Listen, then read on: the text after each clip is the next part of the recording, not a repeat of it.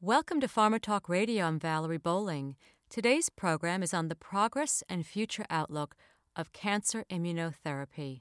I am delighted to welcome guests Mr. Charles Graeber, who recently published The Breakthrough, Immunotherapy and the Race to Cure Cancer, along with Dr. James Gulley, who is the head of the Immunotherapy Section and Director of the Medical Oncology Service at the Center for Cancer Research at the National Cancer Institute.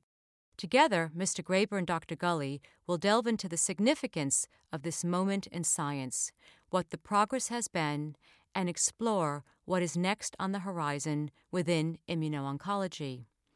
Welcome to both of you. Charles, congratulations on the book. And as a journalist and writer who covers a wide scope of topics, why did you take on the topic of immuno-oncology? The topic really found me. My job is essentially to cover whatever's interesting and important, and the scientific discovery, some of what I refer to as the breakthrough in the title, happened to sort of cross in front of me quite by accident, and I was so taken aback by the fact that I had heard nothing about this, and yet it seemed to be one of the most important, if not the most important, scientific moments in my lifetime, and redefining a disease that obviously touches all of us. And in investigating that to see if in fact this was that important, I found that I hadn't even begun to understand the ramifications, and that needed to be documented and I felt explained to a larger public. And that was a 4-year journey that happened to coincide with at the publication of the book, the award of the Nobel Prize in Medicine just about a month and a half ago for some of these developments. So it's a thrilling and important topic, and one really worthy of spending time with. I had the pleasure of meeting you, Dr. Gulley, at one of the IO360 conferences. Are you finding that so many doctors were trained to believe, and correctly at the time, that this was impossible, that the immune system couldn't recognize and fight cancer, couldn't kill cancer cells? What's the situation today, and are you finding that it's something you have to educate people about? Yeah, so thank you so much for the kind introduction, and also it's really just a delight to be talking about this topic. It's something that I've been working on for a number of years now, and yes, I can tell you that when I first started doing my PhD in this area, before I got my MD, back in the 1990s, early 1990s, there was some hope about some of this, but there was a lot of people that had seen treatments for cancer, and we've been able to look at these treatments in mice and been able to cure mice for a long time, but it just hadn't worked in patients. And there was a lot of skepticism about this approach. Yes, recently we've seen, since 2010 really, we've seen multiple approvals for agents that can basically unlock the potential of the immune system. So I'd just like to kind of start by picking up on one of your points, which was cancer is complex. And I think that understanding the biology of cancer is complex, but as a clinician, I see the effects that it has on the patients. And I don't know of any other thing that is potentially so life-changing as those words, "you have cancer."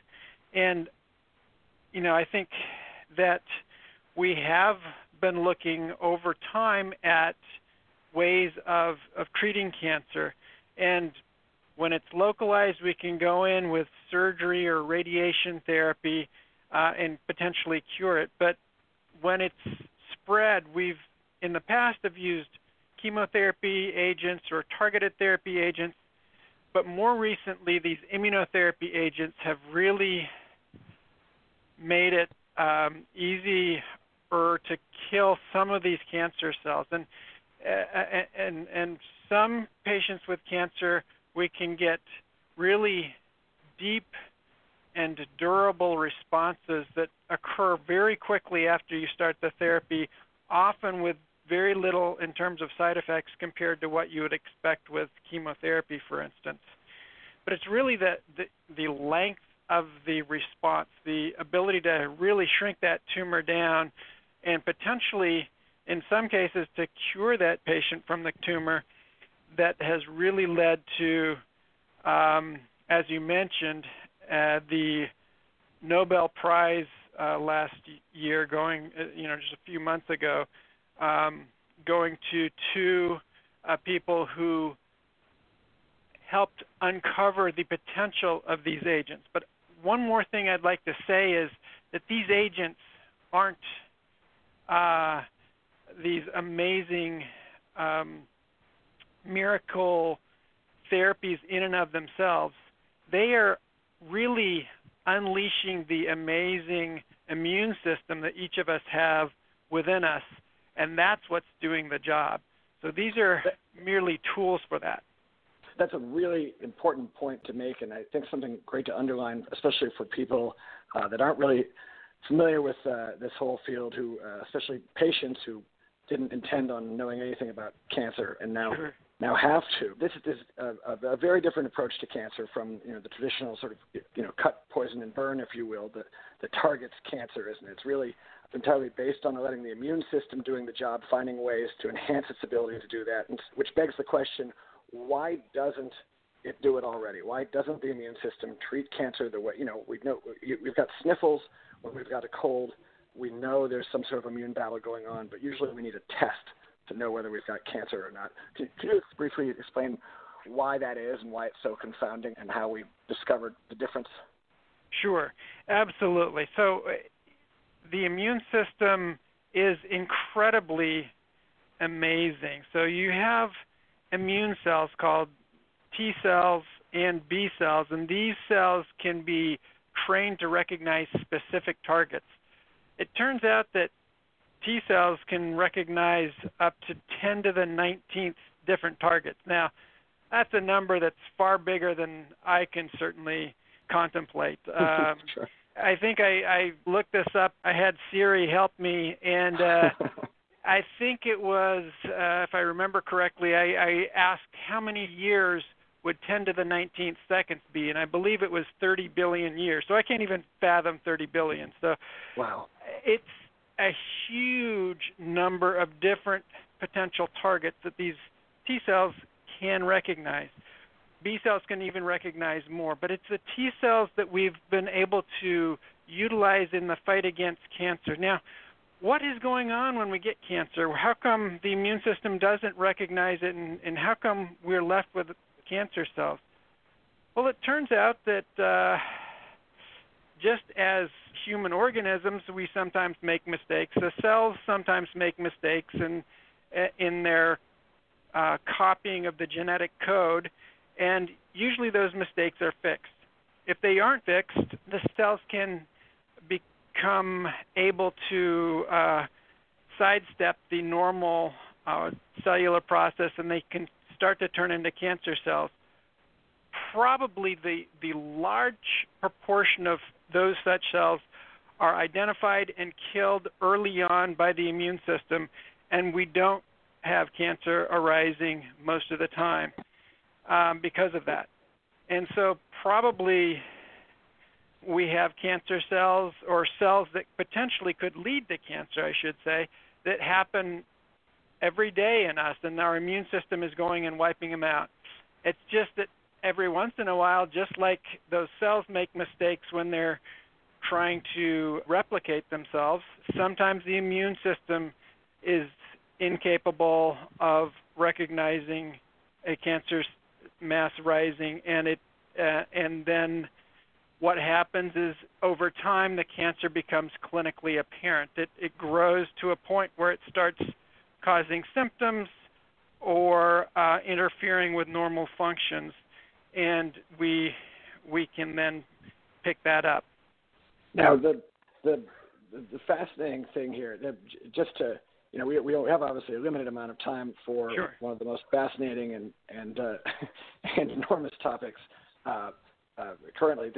To try and paraphrase generations of scientific work with just a couple metaphorical sentences, some of the breakthroughs awarded the Nobel Prize had to do with the discovery, the realization, the understanding of the fact that cancer had been, we'd been fighting cancer by the wrong rules, that we didn't understand that cancer took advantage of some of the built-in checks and balances and brakes on T cells to keep them from running rampant in the body. Was able to use, in some cases, I use the metaphor in the book of sort of secret handshakes to say, hey, I'm a body cell, I'm a normal body cell, don't attack me. With this discovery, which it seems like it's really just the beginning and opens up, it's not just the drugs that result from that, those specific discoveries, but in fact the realization there's a whole field to be explored here and a whole new approach that actually has very different outcomes for patients and is changing numbers every day. This raises the possibility of treatments that didn't work in the past, confoundingly, or didn't work consistently, possibly working, and I would assume that includes vaccines for cancer. I know that's something you're involved with. Is that true? Do we have hope for a cancer vaccine, and what might that look like? Yeah, so great question, and let me tell you, I think that what we've seen in the last 8 to 10 years that has really accelerated over the last 4 or 5 years is these remarkable responses. So now we have proof of principle that our immune systems, if properly engaged, can eliminate large tumor masses. And the real question here is, okay, well, why doesn't it work for all cancers? How come we can take patients with bladder cancer or lung cancer or melanoma and we can get good responses, but patients with the general run-of-the-mill colon cancer or prostate cancer or the majority of breast cancer, how come they don't respond like this? How come we don't? And even in patients with lung cancer, we may see 20% of the patients respond, but the other 80% of the patients don't have a response. So what's going on there? How can we take this amazing proof of principle that we're seeing in some patients and translating it so that everybody can benefit from this modality? And it really is kind of a new focus on immunotherapy, and this new understanding on how to use it is really kind of like a penicillin moment, where penicillin for treatment of infectious disease not only could help that one patient, but it opened up a whole new area of research in finding agents that could kill bacteria and subsequently viruses that could really impact our care of patients. And so I think that the idea here with getting the immune system engaged, I think there's several key factors, and we outline this. I outlined this with a colleague of mine, Dr. Jeffrey Schlom, in a Viewpoint article that came out in the Journal of the American Medical Association, where we say that really vaccines are an integral component of cancer immunotherapy, because we really believe that what's going on is, first of all, you have to have an induction of an immune response. Now, in some patients that have bladder cancer or lung cancer where there's lots of mutations, that immune system already recognizes the tumor and it's created an anti-tumor immune response. But those fighter cells, those T cells, have gotten to the tumor, but then they're shut down by this handshake, as you put it, where the tumor cells have taken this secret handshake and they've said, hey, we're normal cells, don't kill us. And all we have to do then is block that handshake from happening, allow those T cells to work. What's happening, though, in these other cancers is many times there's no immune recognition of the tumor. And so that's potentially where vaccines come in. And we make the case for that in our JAMA article, where we have to induce an immune response against these cells first. We have to get adequate numbers, and perhaps you can do that by potentiating it with cytokines. And then you have to allow those immune cells to work within the tumor microenvironment by both blocking these secret handshakes, as well as changing the way that the tumor looks to the immune system to make it easier for the immune system to either recognize or kill that tumor. And there's many different agents, some of them standard of care agents, that can be used to do that. And there's combination studies ongoing that address each of these points. Right. There's so many different potential therapies on the horizon, so much work being done. It just seems like this is the direction everyone's looking now, and it's just a door is opened and an unexpected field of inquiry. Not unexpected for you, and the few cancer immunotherapists that were sort of left after all these difficult years of very frustrating results. But there's a general interest now. It seems that it's a consilience moment where people from all sorts of different fields and specialities are able to come in and take their perspective on how to approach this new problem now that we know the immune system can and does recognize cancer and can be helped to do that and can kill it. Having said that, what would you say to patients that are trying to navigate the landscape now of choices about what's here and what's next? Very important question. So I would first say that having that diagnosis of cancer is a watershed moment. It is something that can leave you wondering what to do and just stunned at the diagnosis.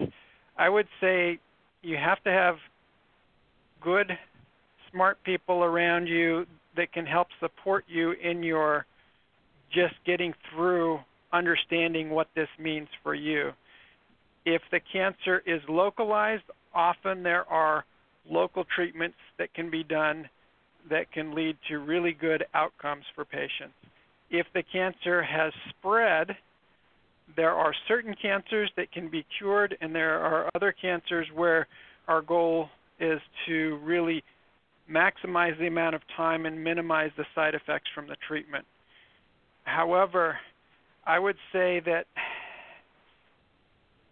most people end up getting treatment with their local oncologist because that's where their social support system is. That's where they have somebody that they know has referred them to this person. And in part, that is why we see the numbers of patients going on clinical trials be relatively low, on the order of historically about less than 5% of adult patients with cancer go on to clinical trials. What I think we have learned is that the only way we can make progress is by studying the effects of these new therapies. And I would encourage people to look at what clinical trials are available. Are there any that your local oncologist is involved with and is doing?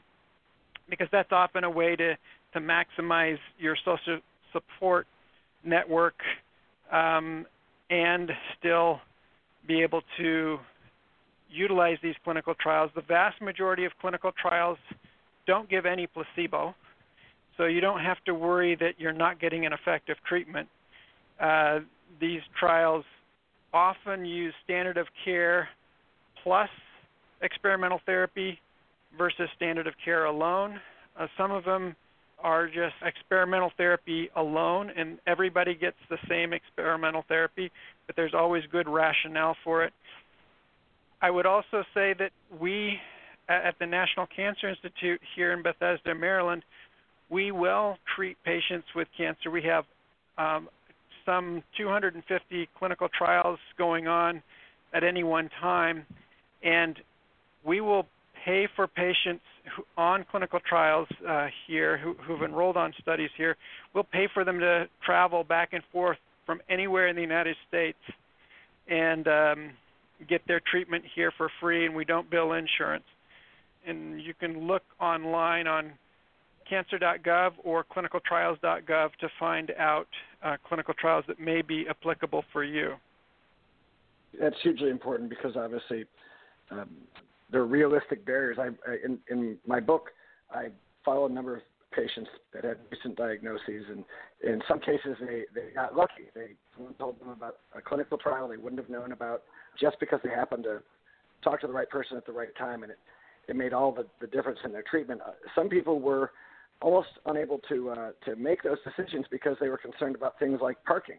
They had to drive to a distance to a city and park the car, and these expenses, these are real concerns for folks. So being able to take care of that and take that out of the equation is incredibly important. What are you particularly excited about right now? Great. Thanks so much for asking. Well, a couple things I'd like to say. So, number one, I'm really excited about the potential for combination immunotherapy trials where we're working on ways of getting the immune system to recognize the tumor as well as ways of allowing those generated immune cells to work at the level of the tumor. And those combination approaches, I believe, are going to make a difference in our patients, especially the ones that aren't currently responding to these immune checkpoint inhibitors alone. So we're going to need to generate immune cells and then block the secret handshake. The other thing I'd like to say is there's been a lot more interest among a wide range of different groups and stakeholders in the field about immunotherapy, lots of new meetings, and one of the meetings I'd just like to highlight briefly is the meeting that we met at a couple years ago, the IO Immuno-oncology 360 meeting, which is really a fantastic meeting that takes into account the entire breadth of the field. It really has a 360-degree view. You have pharma, biotech, regulatory agencies, Wall Street, academics, venture capital, patients, survivors and their families. So you really have everybody there sharing their viewpoints on cancer. And I think it is that kind of a combination approach also that can really give us good insights into how to deal with cancer with immuno-oncology treatment approaches.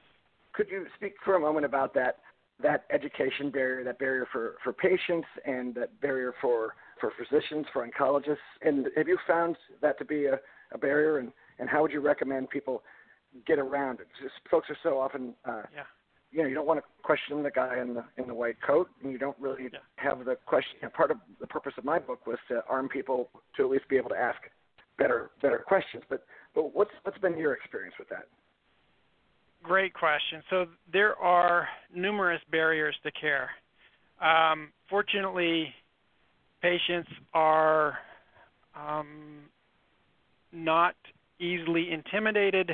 They typically, because they take this diagnosis so seriously, they will go out there and get the best treatment. So let's address some of the barriers to treatment. So one of them is money.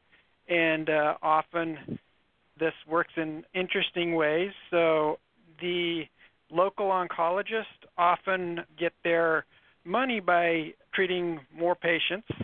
And however, recently, and so there's a reason that they like to offer them their local treatment options. And historically, they have not been as engaged in clinical trials, simply because of the infrastructure required for the clinical trials is often a little bit too much for the local treating oncologist. However, this has changed with these community cancer centers that have more infrastructure there and will work with pharma partners and develop contracts where it is now reasonable for them to be involved in the clinical trials. And so this actually has led to trials that are answering questions for us much sooner than they would have historically. However, there's other barriers besides money. There's the education barriers, or really figuring out what's best for. There have been a lot of companies that have recently come up that have said, give us your medical records, your tissue, and we can do genomics, and we can figure out what studies make sense for you. We have to see how these, if these are going to be useful in the future. I think these are still companies that are figuring out the best way to do this and the best business models for this. But I think patients can arm themselves with asking good questions by looking at what's on the internet, but also by looking at those sites that are reputable, like cancer.gov or some of the other major cancer centers where there are guidelines available. Also, I think great books like The Breakthrough that you wrote, Charles, that I think this provides some very not only good background and good understanding for the patients that are potentially interested in immunotherapy, but it is actually a wonderful read and something that can be easily picked up but not easily put down. And I think I would recommend it to any patient that is interested in immunotherapy for cancer. And I think the other thing that one could look at in terms of education is, especially if there is time, I would recommend getting that second opinion from a center that sees a lot of those cancer patients. You don't want to go to do a surgery with somebody that has only done 5 of those surgeries a year, for instance. The same thing with cancer therapy. If you go to a center that specializes in pancreatic cancer, you're going to get a lot better treatment, probably a lot better outcome than if you go to a center that does 1 or 2 patients a year. Well, that's fascinating, insightful, and incredibly practical. So thank you so much again for taking the time to put this together and to break it down for us, and for this absolutely fascinating conversation. I look forward to hearing more when I see you at IO360 in a few weeks. That sounds wonderful. Thank you both so much for this important and hopeful discussion. Both Dr. Gulley and Mr. Graeber will be at the upcoming Immuno-Oncology 360 event in New York City on February 6th through the 8th. For more information, Google Immuno-Oncology 360 or visit theconferenceforum.org. And for physicians, hospital systems, and medicine developers, we have a conference dedicated to integrating clinical care into clinical research called CRACO, happening April 29th and 30th in Raleigh-Durham, North Carolina. For information, please visit theconferenceforum.org. Again, theconferenceforum.org. Thanks for listening.